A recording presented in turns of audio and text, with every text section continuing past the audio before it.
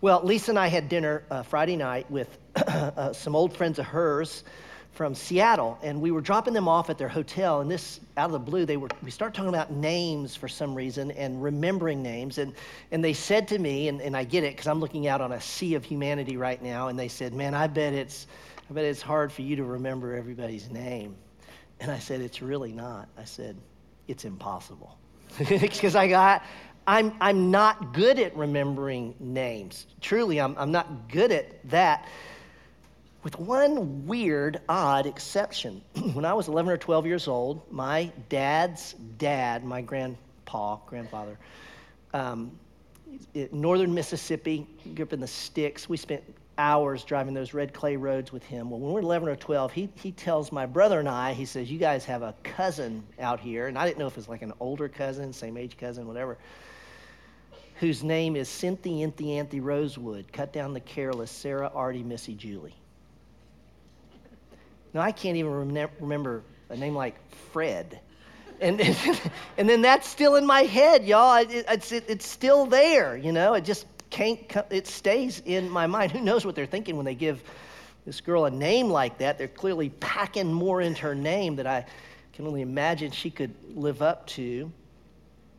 Then there's another challenge with names, and this one hits close to home. I want you to take a look at this as it regards names with me.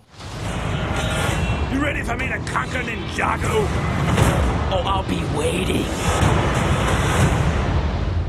Dad. Sorry? What was that last thing you said? What? That last part, I didn't catch it. Well, I didn't say anything. What do you mean? I said I'll be waiting, and then I stopped talking. Dad. Lloyd? That's right, your son, and it's Lloyd. No. Lloyd. I named you. You ruined my life. That's not true. I haven't even been a part of your life. How could I ruin it? I wasn't even there. Oh my gosh, Lloyd, right? I got a guy I was telling someone the other day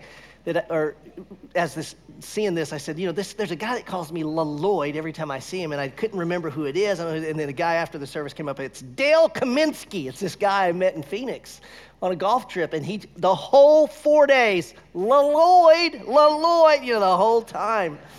Oh my word, I don't know that you would remember the name Peter Barry. It's a name I mentioned several years back here. Peter Barry was 22 years old when he was killed by a Chicago Red Line train. He was a tagger. A tagger is someone who sprays graffiti in hard-to-reach places, but easy to see because they want to spray it up there wherever they can see it. He was 22 years old when he was killed. He had a friend named Worm, and he had that name because he was still illegally tagging.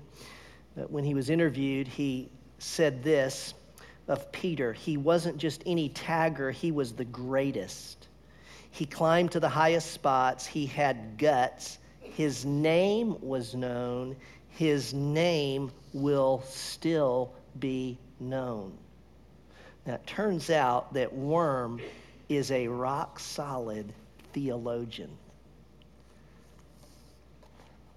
There's something in what he said that is at the core of the Bible's message. You see, Peter Barry, just like you and I, he was born with this DNA, this genetic coding, if you will, by which we all carry and long to live a life where our name matters.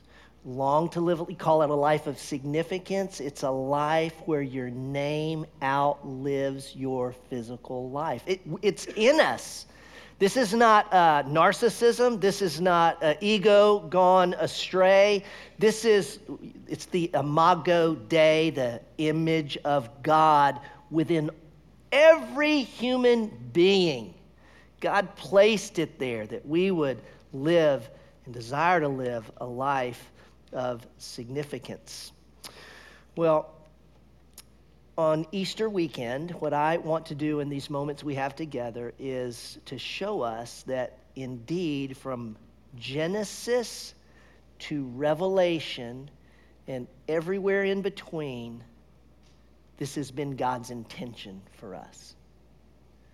and that it's rooted in, grounded in, fulfilled in the very historical event that we're celebrating today. You see, you understand, we're here not to celebrate or think about a myth, a Greek god who's not real. We're talking about the God-man Jesus, a historical person who walked this planet some 2,000 years ago, who lived a perfect life, died the death that we earned, that our sin deserved, and then rose from the grave. This is a historical, verified, testified to fact of reality. And this longing for a life and a name to be remembered is grounded in that historic fact that we celebrate today. Now, I'm going to go through some texts. We're going to look at 3 texts today. There's no real outline to this. Just listen. Let me have not a conversation per se, but let me speak with you and describe this story of the Bible if I can. Don't turn there, but we'll start in Genesis because Genesis is pretty familiar to most. And of course, the very beginning of the Bible, the story of Genesis is God spoke all things into creation. And then he put a man and a woman in a garden named Eden. And the man's name was Adam. So let's start with his name, Adam. It means red dirt, ground. And Adam was made from the earth, and he was to cultivate the earth. He was to oversee everything that roamed the earth. He was a co-regent with God to oversee and rule with God over all that. So you see his name, red dirt, it was his identity and his significance, and he fulfilled that to some degree. And then he had a wife named Eve, and Eve's name means life or living. The Bible says she was the mother of all the living, and don't we see that Eve, in fact, was the mother of all the living? She lived that name and that destiny. Together in the garden called Eden, okay, Adam and Eve lived in relationship. First, they were in relationship with God. Well, we got that. They were in relationship with one another. Got that. They were doing the work of God. Stop right there. So wait a minute. I thought work was part of the curse. No. Work's not the curse. Work is a gift. And you look at me going, I don't think so. I mean, it's not a gift to me. Well, of course not, because, I will explain that in a moment. But work is good and whole, and they were doing it all within the place of God. Now, God had provided everything they needed for this, and he said, you can eat of any tree in the garden except one, the tree of the knowledge of good and evil. So it's like God said, look, it's all yours except this one, and you will fulfill your, can I say this, your destiny, what you were made for, what I've wired you for. So it's hit me this week. I hadn't thought of this before, but it hit me that, wow, Adam and Eve, they really did have to live by faith. Because I'm always thinking of faith as like, okay, the fall, everything. Now we've got to live by faith. No. In the garden, before the fall, before they sinned, before that, they had to take God at his word and trust him. Do you see that? Faith has always been a part of our relationship with God. Well, unfortunately, they did not trust him, and they ate from that fruit. I've said many times it was an all-out rebellion when they ate of that fruit. For in eating of that fruit, they said, we don't trust you. We're going to trust ourselves. And everyone born of Adam and Eve carries that genetic identity as well. Well, their choice was what I'm going to say in light of our theme of the weekend. Get these name tags on, the name. It was this. If I could summarize it, they said this. We will make a name for ourselves. That's in essence what they said. And do you know, all of humanity from that time on lives life that way, including us. And you can trace every geopolitical, national, international rivalry, conflict, disturbance, every personal ache, pain, heart issue. It's rooted in that. We'll make a name for ourselves.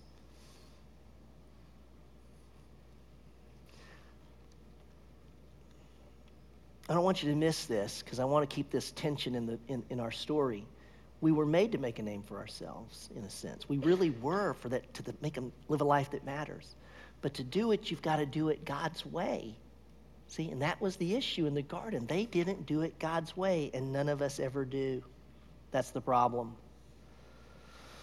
What's amazing about the story, though, we're only 3 chapters in. I mean, we got a long way to go, per se, but 3 chapters in, God doesn't just go, well, that didn't work. Let me try it again. No. God, in that moment, makes a promise that he will send a man born of a woman who will crush the serpent, and in so doing, destroy the serpent, but in so doing, suffer a mortal wound himself. Now, that's in Genesis 3. It's this faint hint that we know is Jesus, but they didn't. God was saying, I'm going to send a man who will make all things right, make it possible for people to be back in relationship with me, in relationship with each other, doing the work of God in the place of God. Because when they rebelled, they lost all of that. All that's gone. Now, the Old Testament, I kind of try to get things simple in my own mind. The Old Testament, I mean, you read it and you can get bogged down. To help you not get bogged down, think of the Old Testament as this. It's just the story of God keeping his promise. The story of God keeping his promise. And the first thing he does to keep his promise is he forms a nation. You know what the nation is called? You know what this is, not a trick question. What's the nation God forms? What's the name of it? Say it out loud. It's Israel. Israel. God forms the nation of Israel. And through the nation of Israel, God says, the man, the Messiah, the Savior, Messiah means the anointed one, the one promised in Genesis 3, is going to come through the nation of Israel. And so the nation of Israel, everything that God does in, through, for them is a preview of what life will be like with God when Messiah comes. So when Messiah comes, you know, all the sacrifices and all that they did and how they related to God, this is it's all a preview of when Messiah comes, this is how God will relate to his people.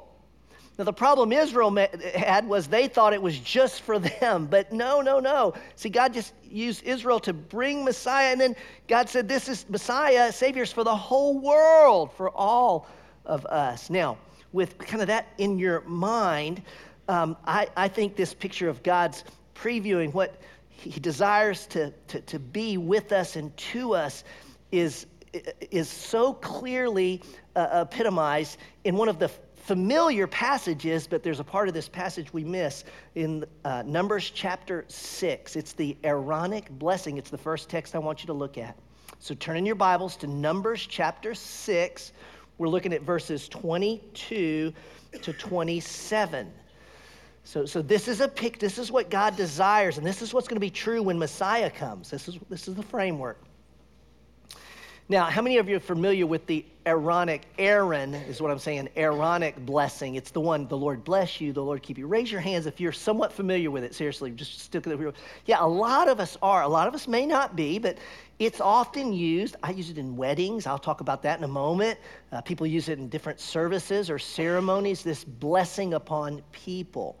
And if you're like me, maybe you've missed the key to the blessing, because I've not seen it until I'm studying it here over the last few weeks, and we're going to come upon that in a moment. Follow along in your Bibles as I read God's word to us today. It says, Then the Lord spoke to Moses, saying, Speak to Aaron and to his sons, they were the priests, saying, Thus you shall bless the sons of Israel, bless the nation of Israel. You shall say to them, here comes the blessing, it's 3 stanzas, it's a poem. 3 stanzas. The Lord bless you and keep you. The Lord make his face shine on you and be gracious to you. The Lord lift up his countenance on you and give you peace. This is probably the oldest poem in the Bible.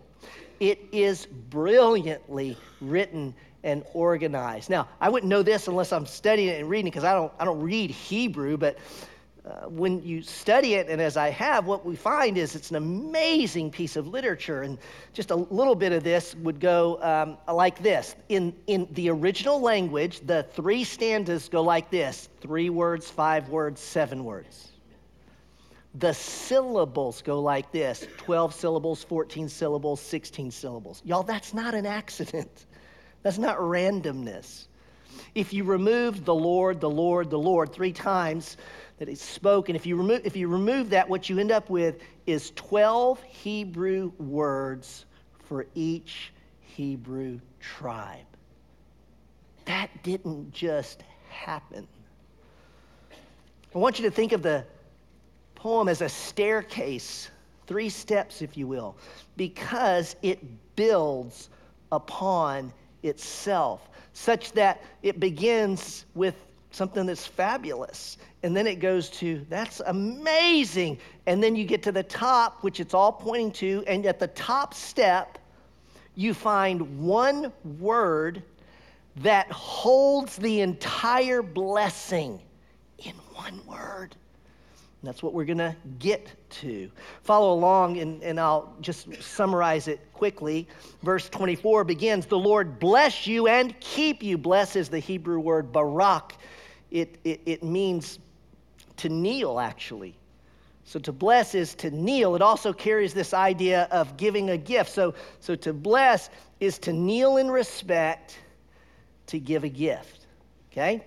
Now, if you think about it, there's something about this that's, I don't know what to do with in a sense. The Lord bless you.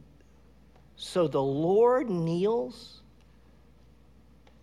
to you to give you a gift? What, does that sound backwards to you? It does to me. Such is grace. See, this is grace. This is God's heart for his people, that he would kneel to give. Now, grace is hard to receive, isn't it? See, it comes up against a proud heart, and you just can't take it. No, you can't do that. A proud heart will repel grace. That's the uncomfortableness we feel. But this is the blessing of God. To keep means to protect, to watch over. The Hebrew language in mind, they didn't work in like just concepts that were, ethereal, fuzzy, whatever. They got very concrete. So they would give these words that have some meat to them. And so this word keep also has the idea, it literally means, not idea, it literally means thorn. And so the picture is to keep is when the shepherd would take these thorn bushes, stick them all together, and he would make a round corral. And the sheep would go in that at night, and those thorn bushes would do what? Protect and keep them safe through the night. Verse 25, the Lord make his face shine on you. In the Bible, light is always about life. God's face towards you means he accepts you. God accepts you, his face towards you. And be gracious to you. Here's the unmerited, unearned kindness of God. I didn't do anything to earn this. No, you can't. This is God out of the goodness of himself giving to you. Verse 26, the Lord lift up his countenance on you. We're staying on the face. This is a person's countenance, this right here. Not the back of the head, not the side. It's the face. Lift up his countenance on you. Now, not only does God say, accept you, but it gets better in this. One scholar says it this way. God's lifted countenance is expressive of pleasure and affection. It is functionally equivalent to a smile. A few years ago, I began doing something in wedding ceremonies that I officiate that's tied to this blessing, because I would read this blessing in a wedding ceremony. And I wanted a couple to understand at the beginning of the ceremony God's great favor toward them, those who know Christ, if they've trusted Christ. And so what I'll do, in a wedding, it's like I'm standing here today. I've never done a wedding with this many people, but there's a couple hundred people here, and I'm standing here, right? And the groom's here, and the bride's here, and they're sort of facing me and each other. So what I'll do in a wedding is, at the very beginning when I'm speaking to them, I'm talking to them, and they stand like this. You've been to weddings. And then I have them kind of face me because I'm speaking to them and then speaking to the congregation. But they never really get to look at the people that are there for them. And so I say, I want you to turn around, and I have them turn around. And I say, I want you to look out on the people who are here for you today, and I want you to go down the aisles, and I want you to look them in the eyes. Because the faces of people at a wedding toward the bride and the groom, it's all smiles. It's all pure joy. I'm telling you, I stand up here and look at it. it's just palpable, this wave of, we love you, we adore you, we are so delighted to see you get married and be here. You know, no one sits at a wedding and looks at the bride and groom and goes, no, every face is a smile, you see. And this is the face of God toward his own, y'all. I mean, it's a perpetual smile. Well, I said this, it's 3 steps to the top. And at the top, there's one word. And this one word holds the whole blessing together. And we get to that now. And he says, and give you, what's the word? Peace. Yes. Last night, I did that. I said, what's the word? And there was a little kid's voice that came out just like this. Peace! Like that loud. And I'm like, yeah, that's right. You know, we're all peace, you know. Shalom is the Hebrew word. Many familiar with it. It goes so far beyond, you know, the ceasing of strife or ceasefire or no more conflict. No, that could just be a truce. That could be a demilitarized zone. But shalom, I want you to feel these words on your body and soul. Biblical peace carries the idea of completeness, wholeness, satisfaction, fulfillment, harmony, calm, safety, soundness, security, and well-being. Yeah, I want that. And biblical peace is not just an intellectual wholeness or just the body. It's the whole being wholeness to your mind, your heart, your will, your body. All you are submerged in wholeness and completeness and security and fulfillment. I like the way Cornelius Plantinga describes it. He says, quote, the webbing together of God, humans, and all creation in justice, fulfillment, and delight is what the Hebrew prophets called shalom. In the Bible, shalom means universal flourishing, wholeness, and delight, a rich state of affairs in which natural needs are satisfied and natural gifts fruitfully employed, a state of affairs that inspires joyful wonder. Shalom, in other words, is the way things ought to be. Yes, that's what I want. You know, if we stop long enough, y'all, to think about what we long for in this world, I think you'd have to dig a little deep, but you would actually get here. This is Easter. I know it's a great day. I love seeing the ladies and the girls dressed up, beautiful, and a few of the guys, not all of them, you know, are there. But it's a great day. But this is a day like any other day. And can I tell you what's in the room right now? Pain, hurt, fear, disappointment, relational tension, financial stress, worry, heartache, family that's what's in the room, because that's who we are. It's how we live in a fallen body in a fallen world. And if you stopped and faced all that and you're feeling it and you went, what do I need? You know, the first thing that often comes to my mind is I need to win the lottery is what I need. And, you know, we go to those solutions. Can I tell you, that's no solution at all. That's way low. What we long for is shalom. That's the only thing that'll touch it all. Biblical peace. Well, most of us stop the blessing right there because technically the blessing, you know, they're done with what they say. But man, I have missed this for so long. If we stop there, we miss the means by which the blessing is experienced. I put some new speakers in my office recently. I had to hook up all these wires. You maybe have hooked up a TV and you spend 30 minutes hooking up wire after wire after wire, and you get it all hooked up, then you sit there and go, it's awesome. But you haven't turned it on. Verse 27 turns it on. Verse 27 is how it's applied. It's how we receive and experience biblical peace. Notice it. So they shall put my name on the sons of Israel, on Israel, and then I will bless them. Oh my, you see, receiving the blessing requires receiving the name. No name, no blessing. They're inseparable.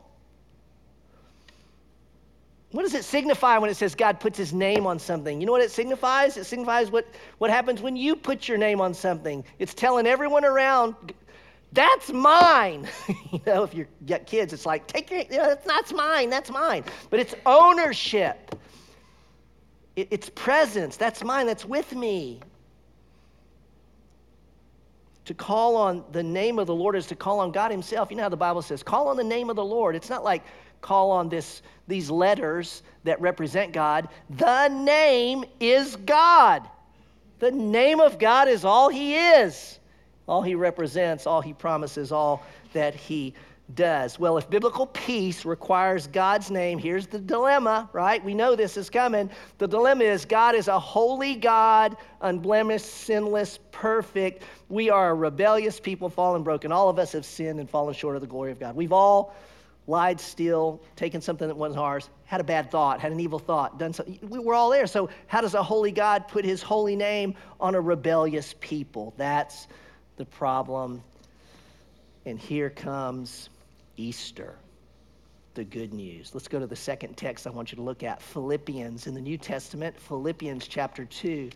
You go past the Gospels, you go past Corinthians, you go Galatians, Ephesians, Philippians chapter 2. Philippians chapter 2.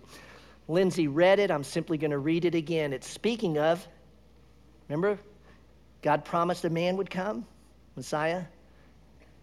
Here's the man. His name is Jesus. And we read in verse 8, being found in the appearance as a man, he humbled himself by becoming obedient to the point of death, even death on a cross. For this reason also, God highly exalted him and bestowed on him the name which is above every name, so that at the name of Jesus every knee will bow, of those who are in heaven and on earth and under the earth, and that every tongue will confess that Jesus Christ is Lord, to the glory of God the Father. Let me summarize this in a few statements. The first would be this. We can clearly see Jesus did not live his life to make a name for himself. He emptied himself. Well, he didn't live his life to make a name for himself, which tells us something really important about this.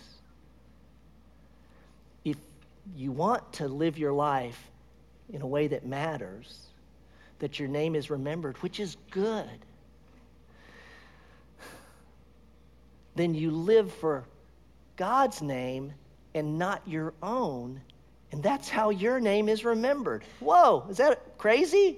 That doesn't make sense. If I want to make my name remembered, I got to be all about me. Exactly the opposite, according to the Bible, according to the very life of Jesus Christ. Paul says, for this reason, God highly exalted him. There's a double meaning in this exalted. It means, for this reason, God lifted him up. It just spoke of his death on the cross, and it says God exalted, lifted him up. Men and women, there's the resurrection. God raised him from the grave. Why did God raise him from the grave? Because God is a just God, and it would not be just for a sinless man to remain dead. Because the wages of sin is death. He had no sin, therefore the grave couldn't hold him. That's what we sing. Grave can't hold a sinless man. Well, why did he remain in the grave? Because God poured his wrath upon the Son, the wrath against sin and rebellion that all of us deserve. Jesus took it upon himself. And when the wrath of God was satisfied, Jesus rose from the grave and says to all living today, he's alive, and says, if you will believe that what I did for you, then your sins have been paid for because I paid them. The punishment has been poured upon me. And I forgive you of those sins, and I'll clothe you with my righteousness, and therefore God's holy name on an unholy people, because Christ is our salvation. Does that make sense? He paid the price for us. We're trusting in what he did, not what we do. There's only one name in heaven and on earth that is worthy to be in the presence of God. And it's not Lloyd. And it's not yours. It's the name of Christ. Confess means to agree with. So everyone will one day confess Jesus is Lord. It means Jesus is God, which means Jesus did what he said he did what the Bible says he did. It's trustworthy, it's true. Everyone will say that one day. And you go, well, I thought there'll be people who don't say it, and that's why they go to hell, whatever. But you got to think of it this way. Everyone will say it. The question is, will you say it while you're physically alive or after you're physically dead, but your spirit's alive? And I go back to what I talked about a few weeks ago. Death is a separation of the body from the spirit. Spirit lives forever. Everyone in this room lives forever. Don't miss this. According to the Bible, your soul lives forever. So the question is, will you, while you're alive, according to the Bible, will you say, will you confess, will you agree, you know what, Jesus, you are God. And you lived the perfect life that none of us could live. And you died on a cross. And the only reason you could die is if you had sin on you. And so you took my sin on you. And you paid the penalty for my sin. You were buried. And 3 days later, you rose again. I believe you did that for me. That's to confess Jesus is God. Now, you can either do that now while you're alive, or one day, everyone in the room is going to die physically. When you die physically, your spirit's separated from your body deteriorates, but your soul, your essence, who you are, that lives forever, and it will be a consciousness. And in that state, you will say, Jesus, you are who you said you were. You are God. And then you will spend eternity knowing that, separated from God. This is terrible. And this is what the Bible describes as hell, separated from God forever. But it's very clear, everyone will agree. Jesus, you are God. One day. Well, how do we get the name of Jesus? We make it complicated. It's not. I've mentioned it a few times. John 1:12 says, but as many as received him, to them he gave the right to become children of God. That is, to those who believed in his name. So there it is. If you receive Christ, you become a child of God. How did you get this name? How did I get this name? Did I earn it? No, I was born, and I was given the name. It's the same in the family of God. You don't earn it. You have to be born again. You remember that Bible word, be born again? That's what happens the moment you believe Jesus died on the cross for your sins. In that moment, you're the Bible says, born again. And you have the name of Jesus, you see, upon you. That's the good news of the gospel. You say, well, man, I thought you have to go to church to be saved. Well, you might go to church and never be saved because you think it saves you and it doesn't. That'd be horrendous. A lot of people do that. And you might say, well, surely I need to clean up my life before I can trust Jesus. And the problem is you can't clean up your life. When you say, well, I need to stop sinning. I need to stop doing this horrendous thing. And the problem is you can't stop doing it. And if you could, you wouldn't need a Savior. But you can't, and therefore you need a Savior. We're going to sing in a moment. And when we do, can I say this to you? There's maybe 750 people in this room. I don't know many of you. I don't. So don't think I'm picking on anyone when I say this. But I think this is quite true. Everyone looking at me right now is not saved. That's okay. That's okay. I'm glad you're here. But you're here for a reason. I didn't necessarily invite you, but you wouldn't be here unless God was doing something. And so I remember when I trusted Christ, I was 18 years old.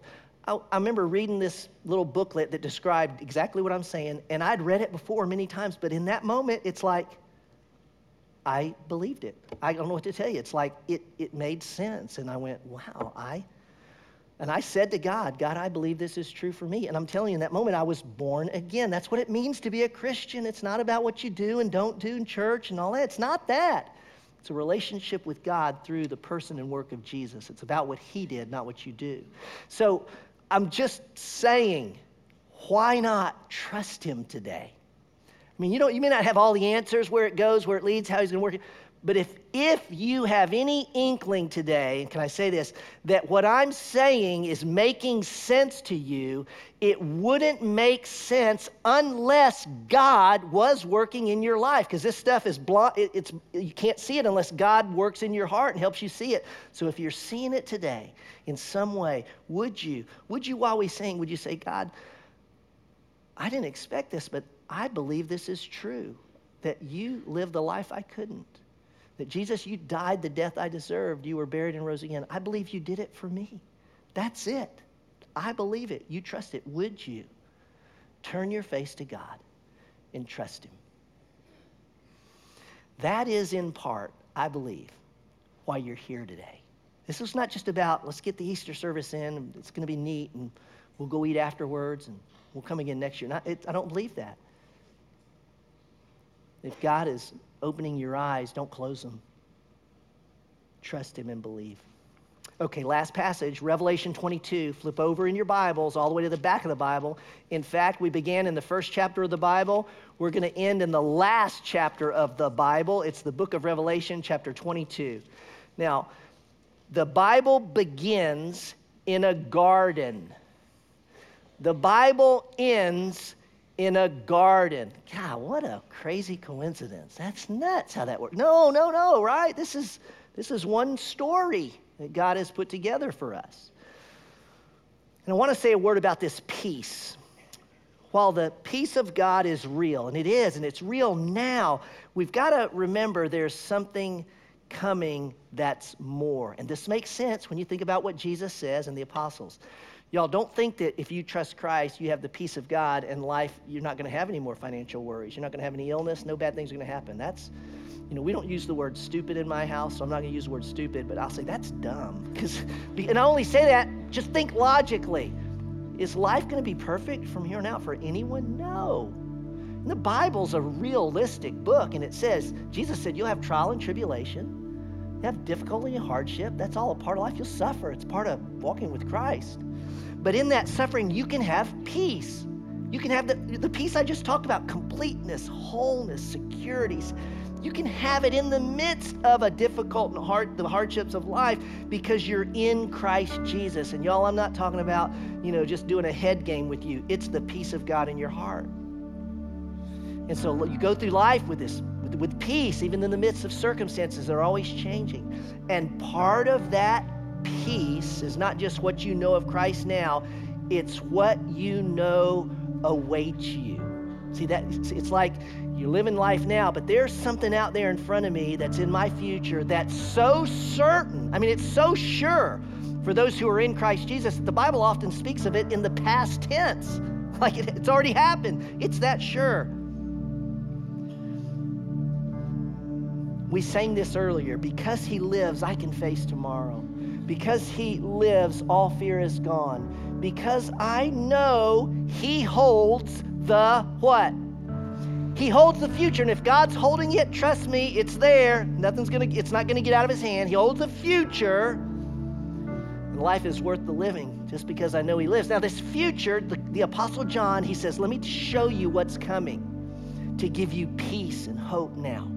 And so he peels the blinds back on the heavens. And this is what we see in Revelation 22, verse 1. Then he showed me a river of the water of life, clear as crystal, coming from the throne of God and of the Lamb. And In the middle of its street, on either side of the river, was the tree of life. There it is again. It was in the garden here. It's in the garden to come. But it's more, bearing 12 kinds of fruit, yielding its fruit every month.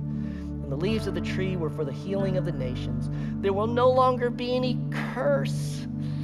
What does that mean tangibly? Look at chapter 21, verse 4. And he will wipe away every tear from their eyes, and there will no longer be any death. There will no longer be any mourning or crying or pain. The first things have passed away. It continues in verse 3, chapter 22. And the throne of God and of the Lamb will be in it, and his bondservants will serve him. What? We're going to work in heaven? Yes! It's going to be amazing. It's going to be work as God intended. It's going to be so fulfilling. It's going to be life. It's going to be creative. It's going to go on forever. Do you understand this? It's not just sitting up there. No, we'll work. We'll serve the King of Kings. This is what awaits us. And they will see his face, and his name will be on their foreheads. And there will no longer be any night, and they will not have need of the light of a lamp, nor of the light of the sun, because the Lord God will illumine them, and they will reign forever and ever. Wow. It's the garden as it was meant to be for those who are in Christ Jesus. Amazing.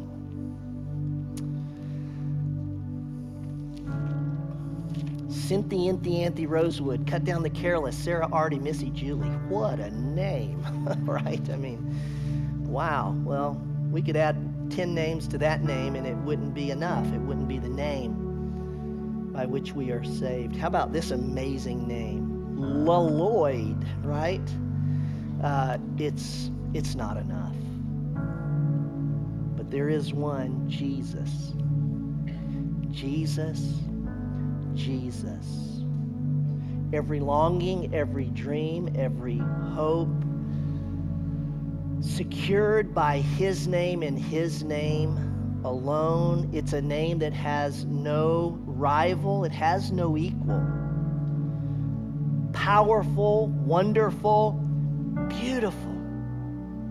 The name of Jesus Christ, my King. Death could not hold you. The veil tore before you. You silenced the boast of sin and grave. The heavens are roaring the praise of your glory, for you are raised to life again. He lives. He is risen. He's risen indeed. I'll try it one more time because it's a little more than that. He is risen.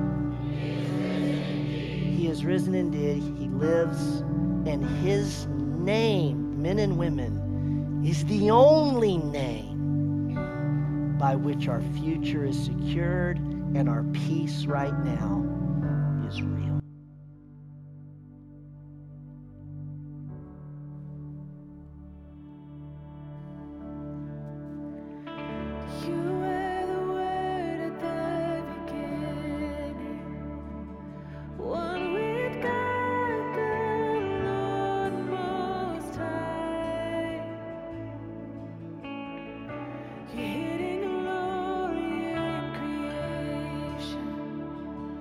Now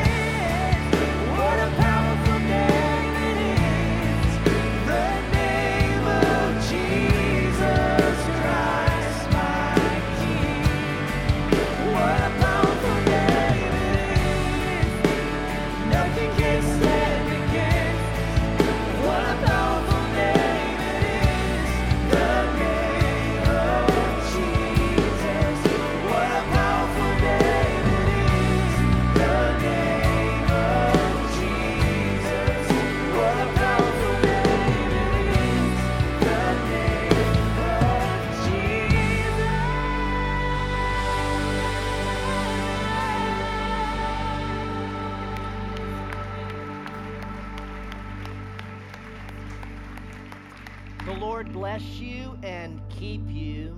The Lord make his face shine on you and be gracious to you. The Lord lift up his countenance on you and give you peace. This is ours for all who name the name of Christ. He is risen. He is risen. He is risen. Hallelujah. Amen. Glory to God. God bless.